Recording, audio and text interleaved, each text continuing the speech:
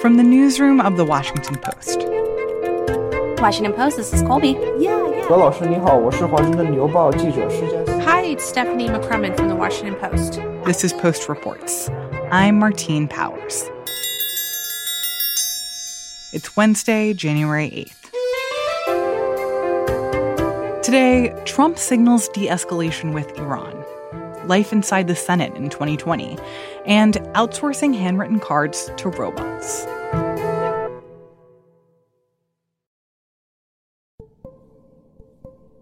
If you're an Iranian, the past 24 to 36 hours has been quite crazy. Ishaan Tharoor covers foreign affairs.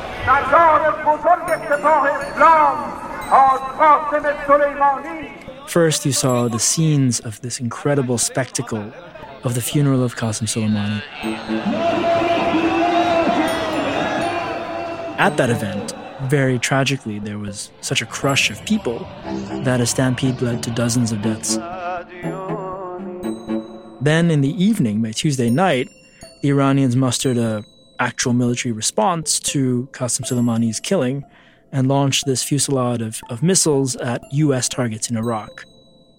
And then not long after confirmation that these missiles were fired, we saw reports of a Ukrainian passenger jet that left Tehran explode and crash, killing everybody on board. And at the same time, we also got reports of 2 earthquakes striking the country, apparently in locations not very far from major nuclear facilities in Iran. As long as I'm president of the United States, Iran will never be allowed to have a nuclear weapon. Good morning.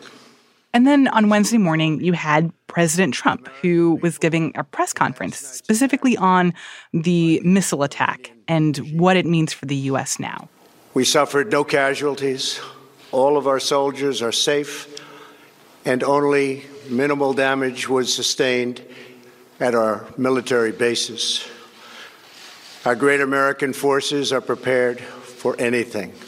Iran appears to be standing down, which is a good thing for all parties concerned and a very good thing for the world. Tell me about what he said at this press conference. Well, he sort of telegraphed it the night before with a tweet, of course, where he suggested all is well.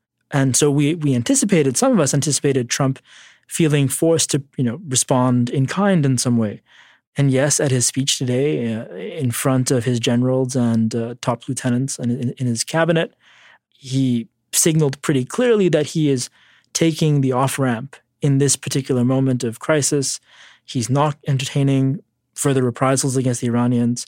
But at the same time, he threatened Iran with more sanctions. The United States will immediately impose additional punishing economic sanctions on the Iranian regime. These powerful sanctions will remain until Iran changes its behavior. He articulated once more his usual laundry list of complaints about the Iranian regime, but it did seem that in the space of a day or so, what we were worrying could be a crisis that could trigger further and more scary military action has somewhat been diffused. And the way that President Trump talked about this made the case that this was basically a win for the United States, that there were no U.S. casualties in this attack, and that Iran appears to be standing down.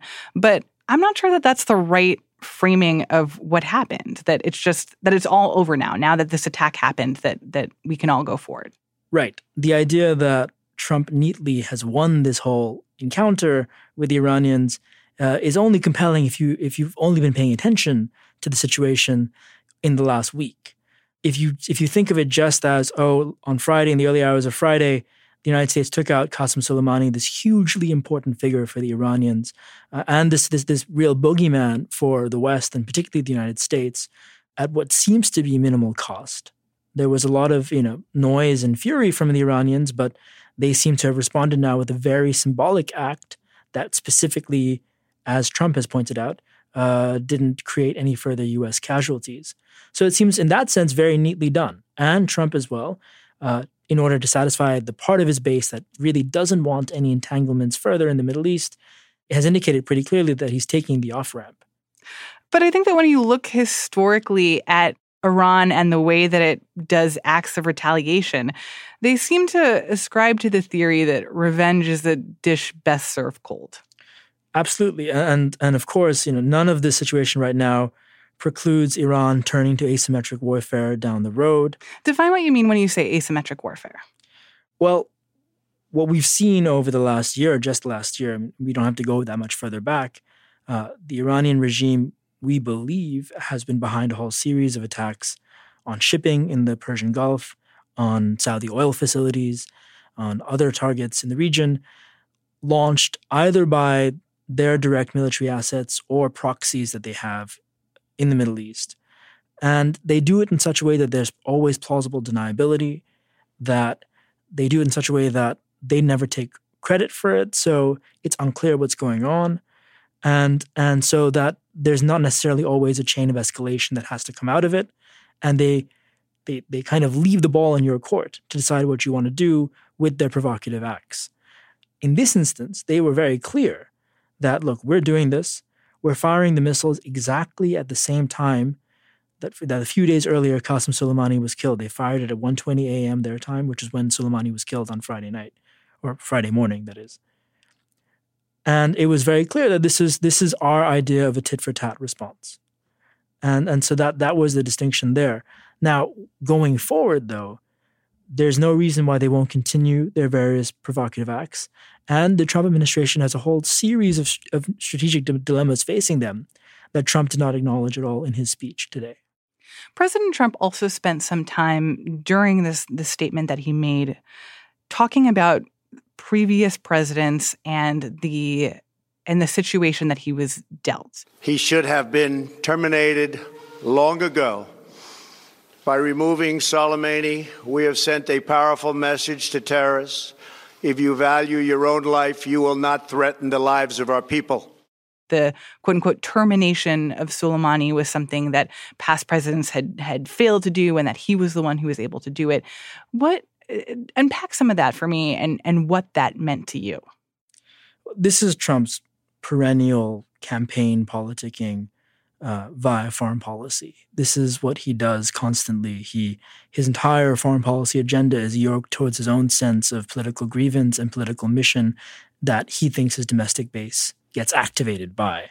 And this is, yet again, he's been talking about this constantly. He's denigrated the nuclear deal, and then, of course, he's essentially gutted the nuclear deal. And one of the most important things he said on Wednesday was that it's time for the Europeans to give up the ghost of saving the nuclear deal. The time has come for the United Kingdom, Germany, France, Russia, and China to recognize this reality. They must now break away from the remnants of the Iran deal, or JCPOA.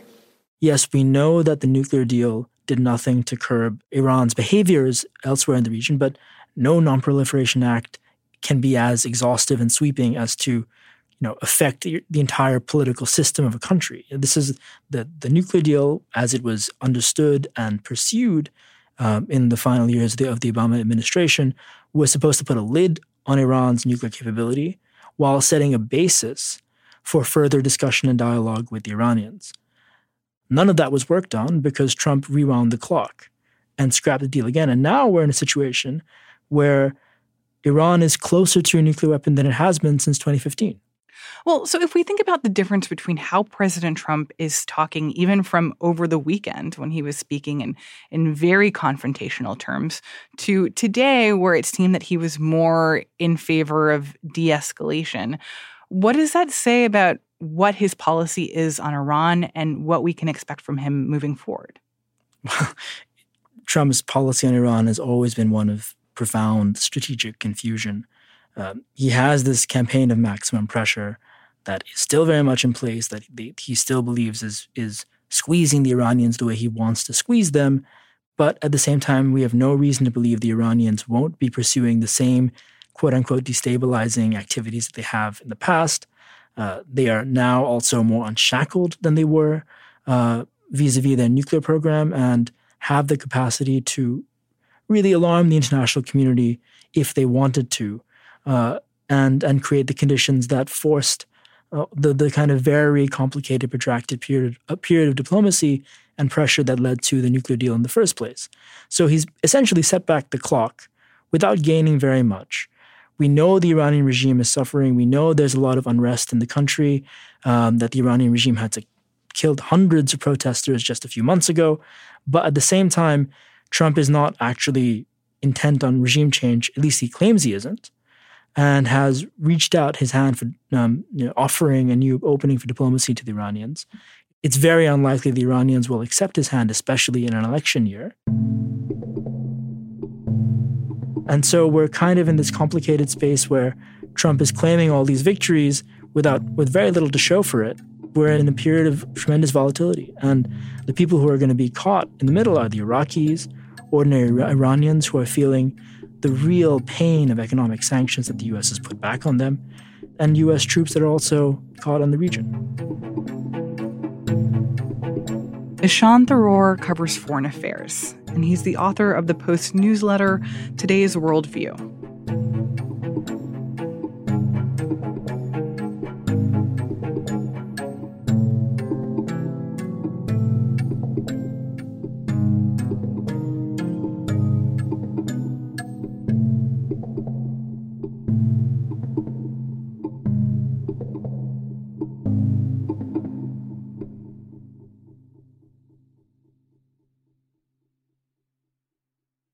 It used to be that 85% of their time was on legislation, and now it's gone down to 25% of the time?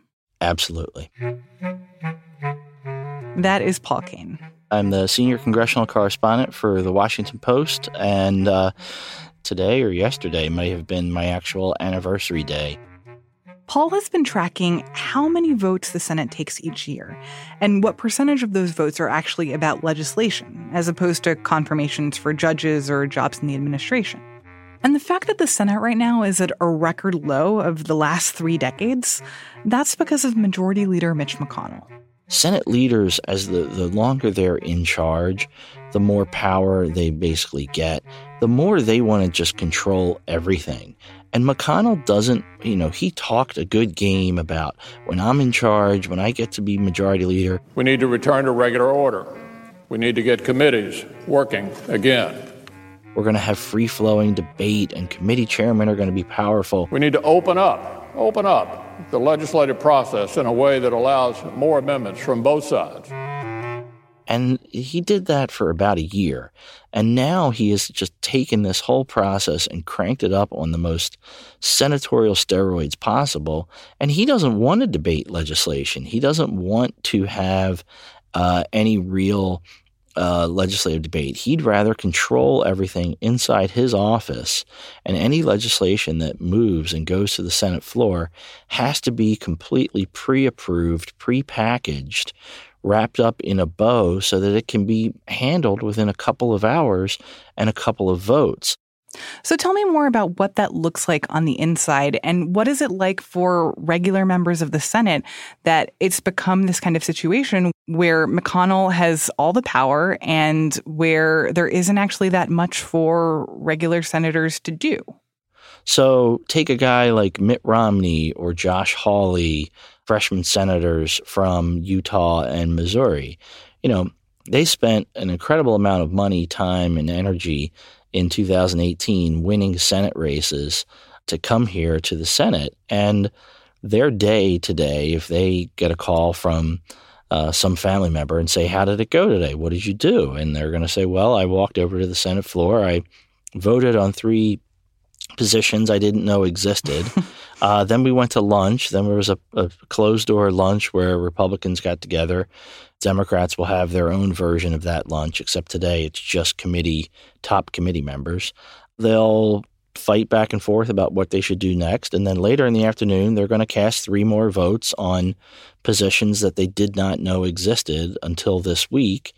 And then they'll go off for the day. Maybe they go off to a fundraiser. Maybe they go home and have dinner with their family." That doesn't sound like a very like a day where you actually get a lot done. No, not in that traditional sense. There's a real atrophy that has really taken place to the Senate. Ted Kennedy was the ranking Democrat on the Senate Health Committee. I welcome the fact that at the real start of this debate on the Budget Act, we have an amendment that really reflects the best judgment of Republicans, Democrats alike here in the Senate, and And he had incredible power because he had so many relationships across the aisle with Republicans. He had an ability to get things done. These were power brokers that made the place work and made it more influential, more powerful, because it wasn't just up to the majority leader and the minority leader to decide everything. And that's what's really been lost in the last couple of years. And I think that's one thing that we've seen in particular during this process of trying to decide when this impeachment trial will be, that there really is no one who is bipartisan. There is no one who can step a foot out of line from what the rest of their party is saying. And so for senators that you've talked to, what is it like for them that there is no voice of bipartisanship, that there is no ability to try to make deals on things or come up with compromises on things because the majority leader has all the power? There are people that want to work in a bipartisan manner. There are plenty, probably 20 or 30 or more, who really would like things to function, but they don't know how to do it. They're mostly newcomers. There's only a few left. Lamar Alexander of Tennessee, the Republican chairman of the Senate Health Committee. We're here today to present to the Senate the agreement we recommend. The bill has 22 sponsors, half Democrat, half Republican. He is an example of a guy who has really been a good deal maker, especially in his committee. He works with the Democrat ranking member, Patty Murray, very closely. First, I want to really thank Chairman Alexander for his leadership in launching a bipartisan process, as well as his dedication to seeing it through. And they have done a lot of great work in the past 5 to 6 years together. But outside of them, it's a lot of people who've only been here for 6 or 7 years, who have only experienced the really hyper-partisan Washington, who just don't know how to do it. But at least my understanding is that the reason why, or at least part of the reason why it doesn't happen anymore, is because people are worried about elections, and that stepping out of line with Mitch McConnell is stepping out of line with President Trump, and stepping out of line with President Trump is a thing that loses you a potential reelection campaign. But I'm wondering what the flip side of that is. How are these senators going back home, especially the ones who are up for reelection in 2020? What are they saying to their constituents when you have this record from the last couple of years where the only things of meaning that they've worked on are confirmations and getting people into jobs that no one has ever even heard of? It's a frustration. There are quite a few Republicans who think that this strategy has its flaws and that they don't appreciate it. Like, look, you've got Susan Collins of Maine, Cory Gardner of Colorado, Martha McSally of Arizona, Tom Tillis of North Carolina. Those are 4 people who are up for re-election in November. They would love to have something more than just some judicial nominees confirmed as something to talk about when they go home. That's the reality. They don't necessarily think this is the right approach for how things are going. But at this stage, they also look around and they think, well, we've won 3 straight elections. Mitch seems to really know what he's doing, so they're going to trust him.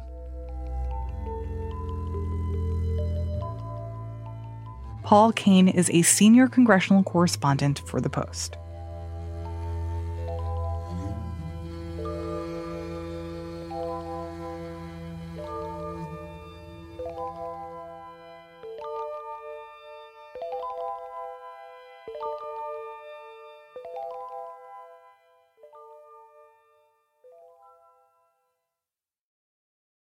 And now one more thing about the robots that are writing thank you cards. I I send out a ton of cards, and my handwriting is actually very good. I scribble notes all day long, but when I want to write well, I can. But I know that I'm decidedly old school.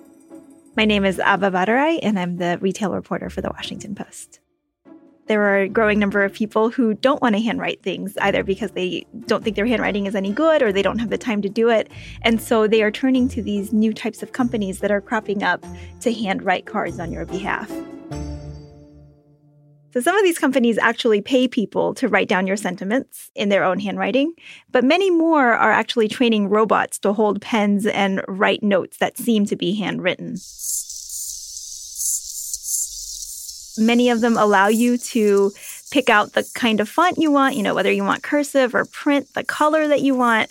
Some of them allow you to add your signature or smiley faces or any sort of personal flourishes you might have.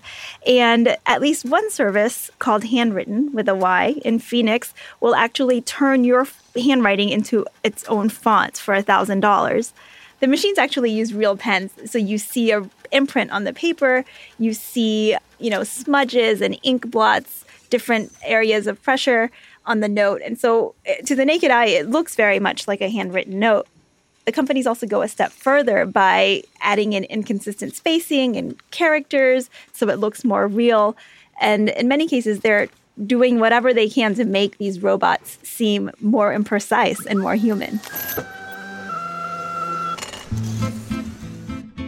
So the main reason people are doing this is convenience, of course. But there's also this sense that, when we're receiving hundreds of text messages and emails and Twitter messages a day, it takes so much more to get noticed. And they feel like they have to send a handwritten card if they want anybody to pay attention. Others said that their handwriting is just too messy or they don't have the time.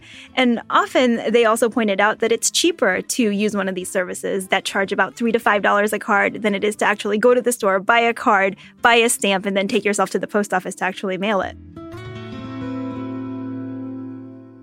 People who are sending these cards insist that there's no difference between sort of them having written it themselves or relying on a robot to do this for them. And in the end, these are still your own thoughts. They're your own sentiments. Oftentimes, you'll have emailed them or texted them to the company, but you're just going a step further by making it seem like you went and actually wrote this by hand. The people who are on the receiving end, however, tend to look at things a bit more differently. I spoke to one couple that received an anniversary card from their son, but when they opened the card, they didn't recognize their son's handwriting. It looked nothing like his handwriting. It was a robot. And they were kind of two minds. On the one hand, they were happy that their son had remembered them, but as his 73-year-old father said, it wasn't exactly a personal touch. Abha Bhattarai covers retail for The Washington Post.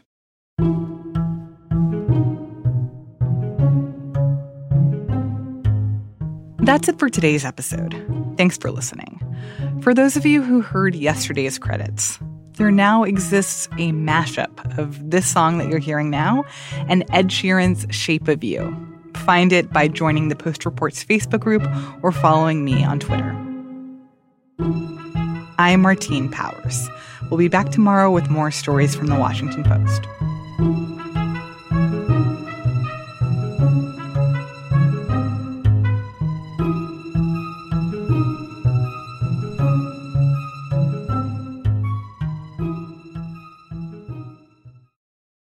Hi, I'm Lillian Cunningham, a journalist with The Washington Post and the creator of Presidential, a 44-episode podcast journey through American presidential history. If one of your resolutions this year is to become a more engaged citizen, to brush up on your understanding of the nation's politics, then I've got a suggestion. Take the Presidential Challenge in 2020. Each of the 44 podcast episodes of Presidential tells the story of how a former president climbed his way to the White House, what he did there, and what's different about the country today because of his time in office. If you start now and you listen to one episode on a different U.S. president per week, you'll make it through the entire history of the presidency by Election Day. The episodes feature interviews with famous presidential biographers. When I was writing my biography of Clinton, I kept saying, well, you've studied his whole life. What is it? Do you like him or not? Is he good or bad? And with award-winning journalists. the day he resigned. He called all of his aides and friends and family to the West Wing of the White House just before he left on the helicopter. You can find all 44 episodes of the Presidential Podcast at washingtonpost.com/presidential or on any of your other favorite podcast platforms.